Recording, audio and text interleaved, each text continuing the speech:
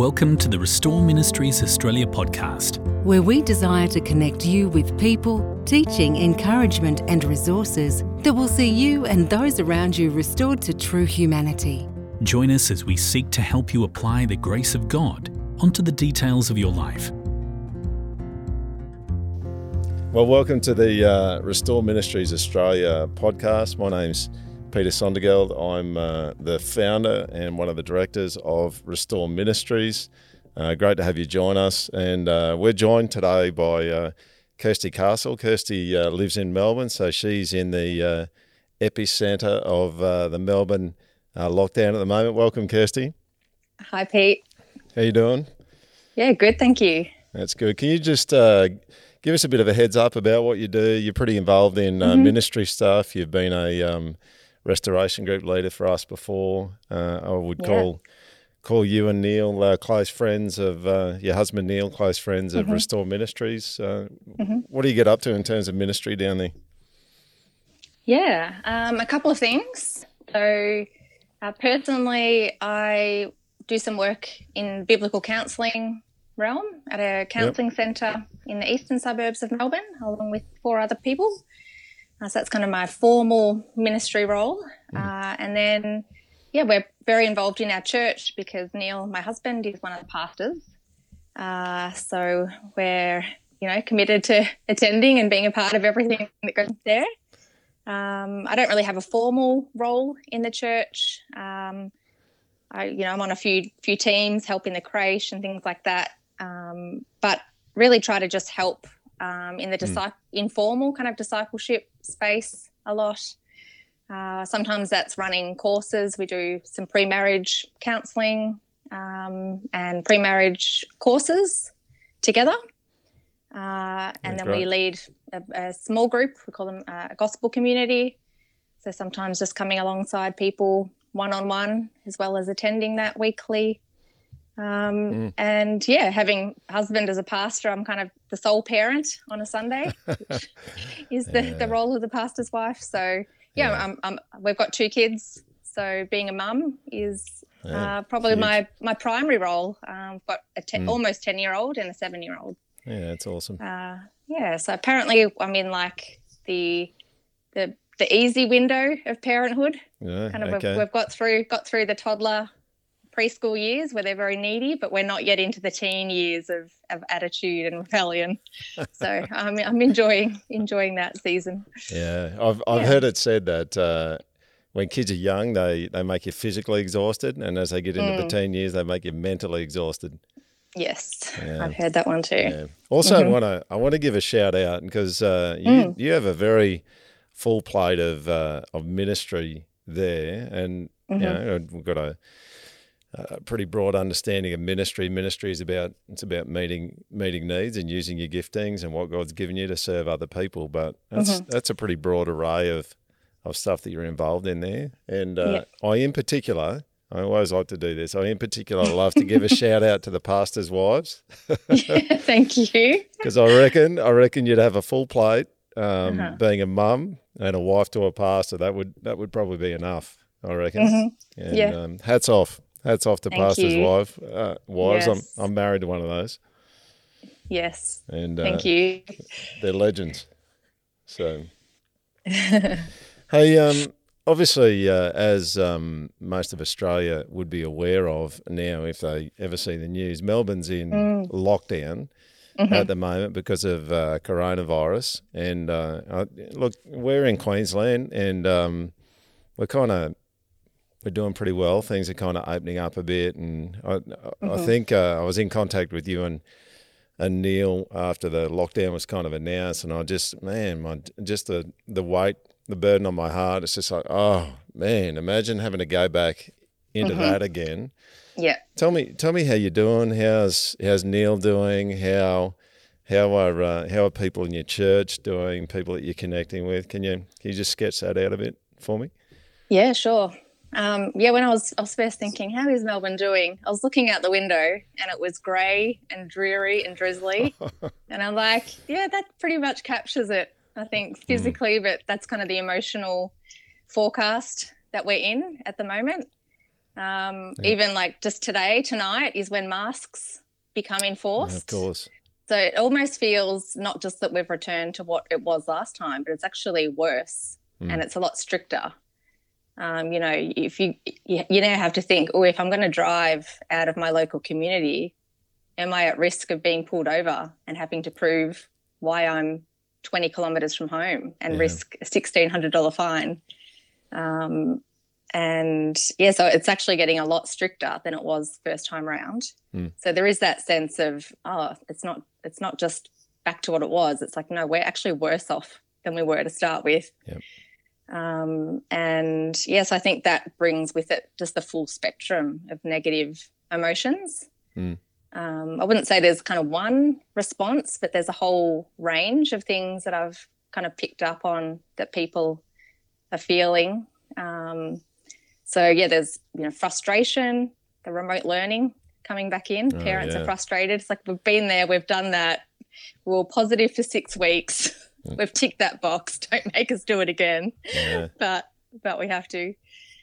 And then, there's a lot of grief, a lot of the shared experiences that people can't have. For my kids, it's things like sport, dancing concerts might not happen at the end of the year. And then, bigger things like weddings, parties, and then people that have had newborn babies and can't have visitors. Or 1-year-olds and their family don't get to see them take their first steps. And, just a lot of sadness. There's a lot of anger. I think there's a lot of a sense that most of us did the right thing and a few people stuffed up and ruined it for the rest of us, and we're all paying the price. Frustration, like how did this happen? It's a bit, I guess we feel like this is our version of the Ruby Princess in New South Wales early on. We've now got our version of that. And and I think now that you've been through it once, you thought you got through it, there was that sense of success, we're returning to normal. Hang on, no, we're not. It almost that hope that you had the first time around isn't there this time around. It's like, how long is it going to take to get the numbers down? And even if we do, is this going to happen again a month later? So I feel like the novelty factor of first time round has fizzled away, and now it's just the hard slog is setting in. I mean, you go as deep on this one as you'd like to. This one's probably a little bit more personal, but how do you process it yourself? I mean, you've done some quite a bit of study in biblical counselling. You walk alongside other people. Also, just know through Restore Ministries stuff that we've done together. There's an extroverted side to Kirsty Castle, but now she's got to stay home and she's got a couple of kids that she's homeschooling.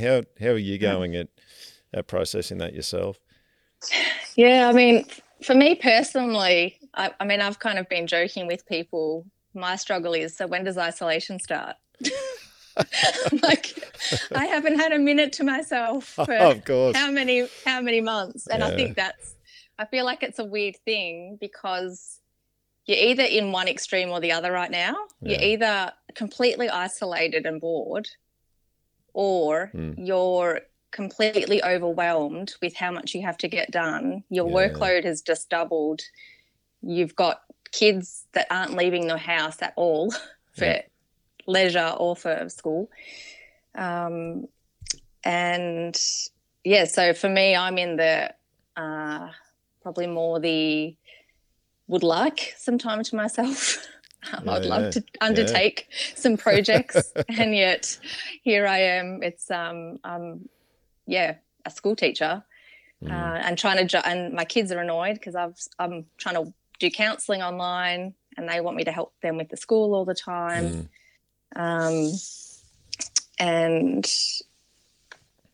So I think how I'm processing that is trying to stay still love my kids in this and try to I think it's that trying to be faithful to the work that God's given me, but not let that overtake my primary responsibility to my family. And that requires me to be, more organised than my natural tendency. Yeah, okay. I'm a bit of a fly by the seat of your pants kind of person. And so I've got to be more disciplined in order to be faithful and caring. And, homeschooling a child that can't read or spell means that it's not just a matter of setting them up with tasks and walking away, but you're there. It's kind of one-on-one tuition. Yeah. So when we had lockdown up, when the whole of Australia had lockdown, we had one of our kids. I got 4 sons. One of them went to school on the Monday, and I had 3 of them at home. And I had to work, right? So I didn't help that much. So this was one of my son's tributes to my father being a great educator. Even though I'm got a teaching background, he came up to me at the end of the day and he goes, "Dad, can I go to school tomorrow?" So this is not working for me. So I totally understand, at least at that level, just those pressures in there. Are you seeing any? I'm just thinking about the more formal kind of biblical counselling that you do, and also the interactions that you'd be having with people from in your church. Are you seeing any particular themes or things kind of popping up that you think are related to where things are at in Melbourne at the moment? Yeah, it's interesting. It does seem to be fairly, in my experience at least, pretty individual in terms of how it's impacting people. So really trying to take the time to ask people, like, how is this affecting you? Some people, they're finding it great. Like I've spoken to some university students that are like, normally I'm out socialising, I don't get my work done. They're like, I'm getting through my degree at last. This is a real blessing. This is an answer to prayer. And then other people who might struggle with depression or anxiety are saying, I'm just stuck in my head all day. Work's not happening, or if I am working, I'm working from home on my own. I don't have the distractions or other people to take my mind off that. And so I've got all these negative thoughts taking over my head. That's making it hard for me to work. And then I'm guilty for not getting my work done. And that kind of feeds back into the anxiety and the depression. And some people are finding themselves just in this negative headspace. And then other people have said, I've actually got more time at the moment, so I'm going to invest in counselling. I'm going to work through these past issues that I wouldn't normally have time to do. And they're kind of making the most of this opportunity. I think I've found that you actually really have to not assume how it's impacting people. Yeah, totally. But really kind of ask, like, how is this impacting? Is this a new thing since coronavirus? Or for a lot of people, it's just exacerbating pre-existing things. And so it's almost provided a good opportunity to just get to know people more and find out, oh, right, you work these jobs, or, oh, you live alone, I didn't realise, or... Yeah. That's similar to our experience up here in Queensland. Like you would just have, there would be people that just flourished. It's like the lockdown just kind of decluttered things. And then there's people who were like, yeah, you know what? There were these cracks in my life before lockdown, and now it's kind of opened them up wider. Yeah. And so I've kind of, it's making me stare square in the face of the struggles that I'm having. And then there's even people, and I would say this about myself personally, that my experience is a strange combination of the two.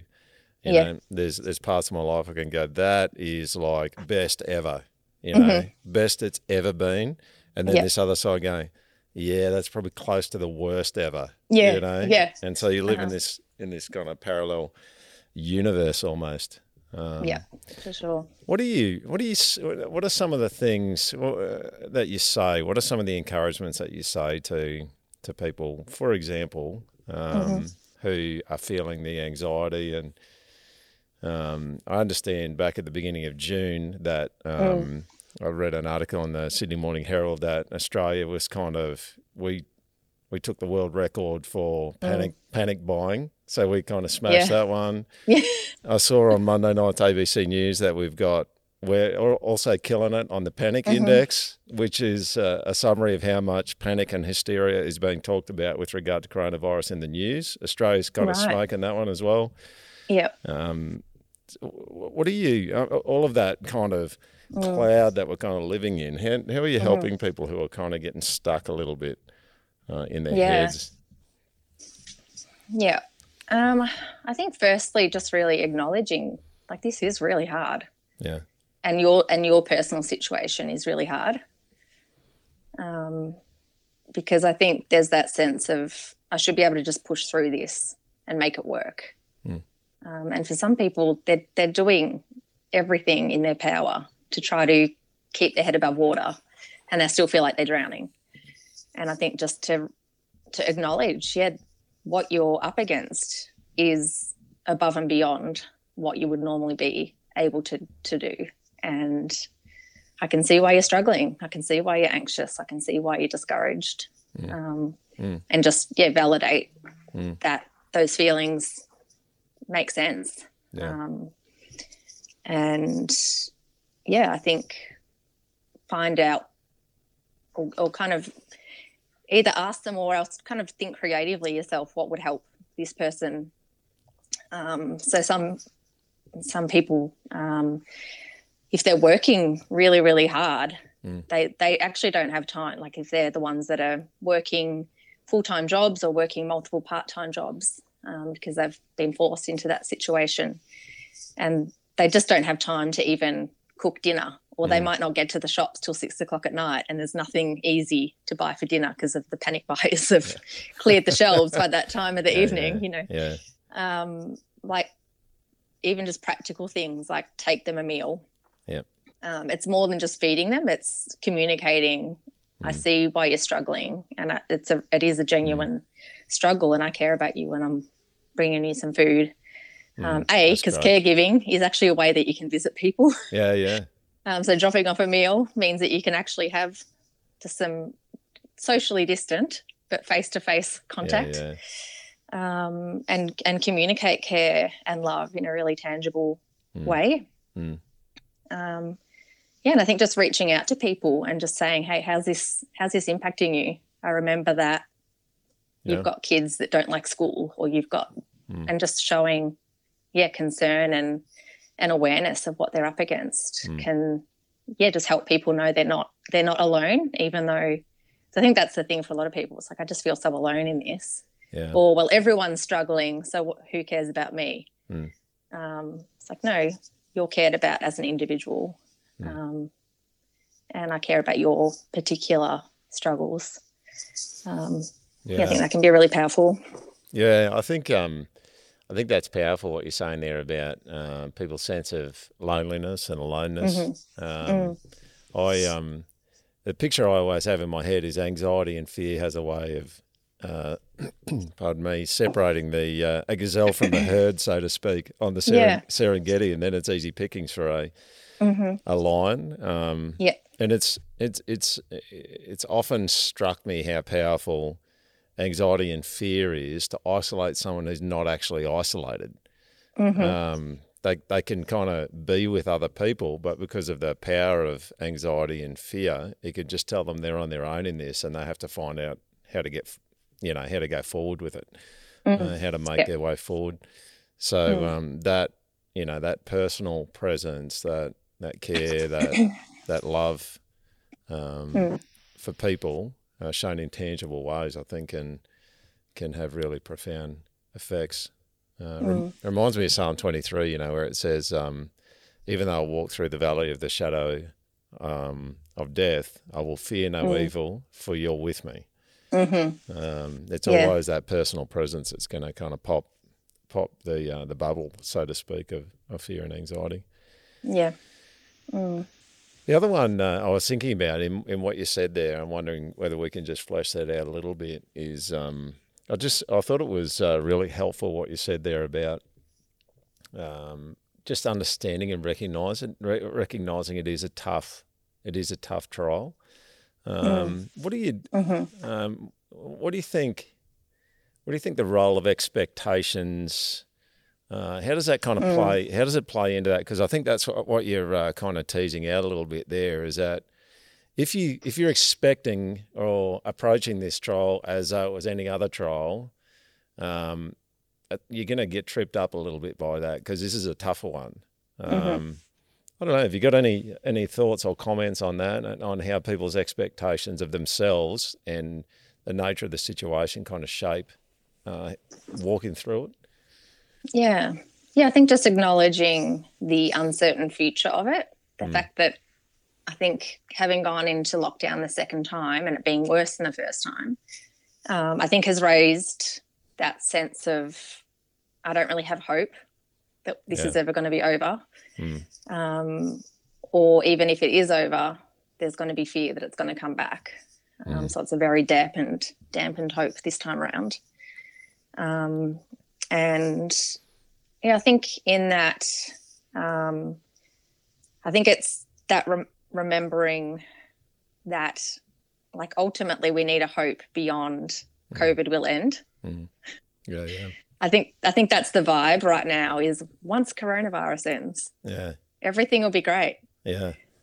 That's even how my kids pray grace every night. It's always ending, and please let Corona end. Yeah. And it's almost become, I don't know, that's where people's hope is lying. And as Christians, we do hope that will happen. But we have a greater hope that God is with us in this. Yeah. And that ultimately we belong to a world in eternity that won't have sickness, won't have death, won't have loneliness, won't have mourning. And how do we bring that people's focus on their eternal hope when their present hope is pretty dashed right now? It's kind of... so... I was going to say there, it's what you're saying there is kind of like, I don't need life to go the way that I want it to go to be okay.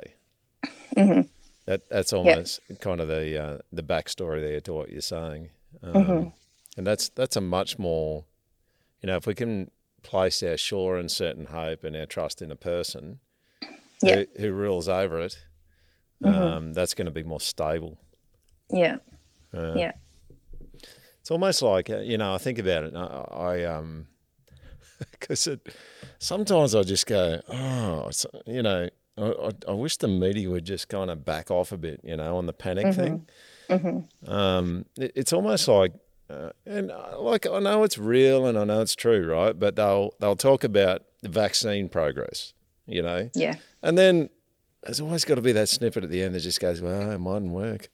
Or we may never find one, and it's like, I know that we need reality, and we kind of we need to stay kind of connected to that. But that's almost it's probably not a loud kind of fear, but it's the underlying kind of fear, isn't it? Like, this thing is never going to end. Yeah. Yeah, that's good. It's good to think about these things. Tell me, what's God up to? Give us. Have you got some stories of? I mean, you've already mentioned a few things generally, but have you got some stories or just a summary that would just encourage us about the kind of things that God's up to in and around Melbourne at the moment? Yeah, I mean, I think one thing is, as I kind of mentioned earlier, it has really, I think, in one way we're pulled further apart, but I think when we are talking to one another, we're going a bit more personal, because that question of how are you doing, how are you really doing, is actually quite easy to ask right now. Yeah. When life is cruisy, you don't really ask your friends, how are you really doing? How's this impacting you? Yeah. Especially like non-Christian friends, for example. Yep. But even people in the church, people in our small groups are asking that question what do you need? And people are being a bit more vulnerable in sharing their needs. We're praying a bit more deeply than previously. And so I think, that's been one kind of, evidence of how God is kind of moving us differently. That's great. I think, the church we're a part of is doing, I think, the same as you guys at the project, doing a lot of online services and just reaching bigger numbers from broader places. Yep. With the gospel for the first time, doing alpha courses online. Yeah, great.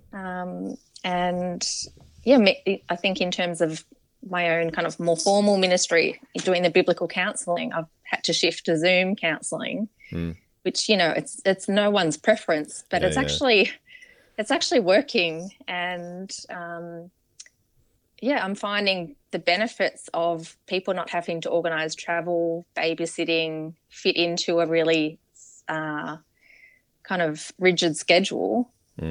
It's much more flexible. Has actually meant that there's been a greater number of people seeking biblical counselling than we've actually ever had before. And so that's been a surprising kind of outcome. Originally, the numbers dropped right off. Yep. And then I think as people went, okay, this is how life's going to be. Yeah. Actually the fact that we have technology to do the things that we do, like if this virus happened 20 years ago, it would be a lot harder. Even though, we are zoomed out, people are using that phrase, I'm just zoomed out, I can't come to this meeting. But when people do kind of push themselves to do it, they usually find, this has actually been a blessing. Yeah. So to still move towards, still make the effort of connecting, even though, we wish we were in church together, we wish we were in someone's lounge room together. But you can still spiritually and emotionally support each other through a screen. Yeah. Which is pretty miraculous, really. Yeah. A lot to be thankful of there. I think you're right. 20 years ago would have been a totally different story. I think that'd be my experience, that the church has discovered some opportunities in the midst of what's going on. And I would say the same thing. The capability of doing workshop-y kind of things and doing church online is great. I'm in this weird place where I just kind of go, like Zoom opens up all these cool opportunities for us, but I'm hating it at the same time. That's right. Yeah. Yeah.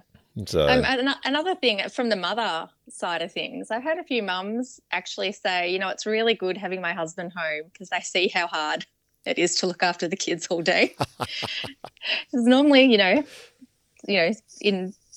bit of a stereotype, but often it is the men that leave the house to work outside the home, especially in the early years. And someone said, for the first time, I'm getting more help from my husband because they realise how full on the 9 to 5 of toddlers or school kids is. And it's just another element of people seeing more transparently into someone else's life and understanding the struggles that they're up against and responding in love and service in those practical matters of life. I think that's I'm with you on that, and I think that the way that lockdown kind of forces you into your own family unit and kind of pushes you toward stuff that's important. And helps you to see things perhaps that are important, but you didn't notice or you weren't aware of. Yeah, that's cool, man. I've got one more question for you, but I'm really, really grateful for God having a bunch of His family in lockdown in Melbourne at the moment. I know it's not fun for you guys, but. Just thinking about the, you are the soul of the earth, and just to be down there, to be amongst it, being the light of Jesus, I think it's awesome. How can we pray for you guys down there, for yourself, for your church, for just even thinking broadly about Christians in Melbourne at the moment? How can the rest of Australia? I mean, I feel terrible about it, but we've actually started meeting physically as a church again, and I feel terrible because you guys can't. But I'm glad the online's really working for you. But there would be a lot of states in Australia that have got some of that, and it's like our hearts go out to you. So, what are some things you think we can pray for? Yeah, well, I mean, the reality is, if Melbourne wasn't in lockdown right now, we'd probably all be up in Queensland getting some sunshine rather than going to church. They reckon 30% of Queensland tourism is Victorians. Yeah, there you go. That's a lot. You're the reason why we're going broke at the moment. Yeah, well, I mean, that's one of the other hardships that people are facing is cancelled holidays, because winter for Melbourne, that's when you go to Queensland or Bali. And there's been a lot of heartbreak and financial loss over of cancelled holidays. So it's really lovely that you care about us from sunny Toowoomba. And yes, I really appreciate you thinking of us and caring and asking these questions. I'd say, to be able to just really love and care for people well during this time, to not become kind of insular and focused on our own hard situations, but be reaching out and moving towards people in the church and also just in our social networks. I think to keep our focus in our eternal hope in Jesus, like beyond the hope of coronavirus ending. We have a greater hope that we need to share. For opportunities to share the gospel. People are probably, craving what the gospel has to offer more now than ever. I think the wisdom and the courage to take up those opportunities. It's pretty easy for focus to be on arguing over conspiracy theories or who's to blame, or is the government doing the right thing or the wrong thing over masks, and you can get caught up in all kinds of kind of peripheral issues. But I think for Christians to be able to be focused on sharing the gospel to non-Christians, but also to Christians who anxious, fearful, need to know that Jesus is with them in this moment. He's not just in heaven waiting. He's actually present in the challenge of homeschooling or when they're going to work and they're facing, teachers that are working with students that are not wearing masks and coughing all over them, and then have to go home to their families that might have immunosuppression issues or other health issues. To be praying in those times of fear. That's great. We'll close the podcast off here, but I want to just invite anyone listening from anywhere in Australia, including Victoria, but especially the states who aren't in lockdown at the moment. Let's get around the Victorian and particularly Melbourne Christians there, and let's pray for them and pray along the lines of what Kirsty's shared there, and believe that God is going to get up to good things, because He will, in Melbourne, in strange situations. I think one of the things we see really quite clearly in Scripture is God. He has some strange ways of doing things. And very unconventional, but always good. And I think that we can expect that in Melbourne in this lockdown, that God will work unconventionally and do a whole bunch of really good things. So thanks for joining us today and for being personal and sharing and giving us a bit of an insight. We're hoping to get this podcast out in the next week or so we can get some Christians from around Australia on their knees backing you guys down there. Yeah, thank you. Thanks so much. We really appreciate all your support and checking in with us. Yeah. Well, thanks for joining us. Hey, we'll have you back, I'm sure. Appreciate your time. Thank you. Thank you for listening to the Restore Ministries Australia podcast. If today's episode was a blessing to you and you would like to support our ministry, please visit www.restoreministries.com.au/donate. Every generous donation is used to further equip and serve the broader church to see people restored to true humanity. Or if you would like to access further articles, videos and resources, please visit our website, restoreministries.com.au, and head to our resources page. Restore Ministries Australia, a catalyst for Christ-centred change.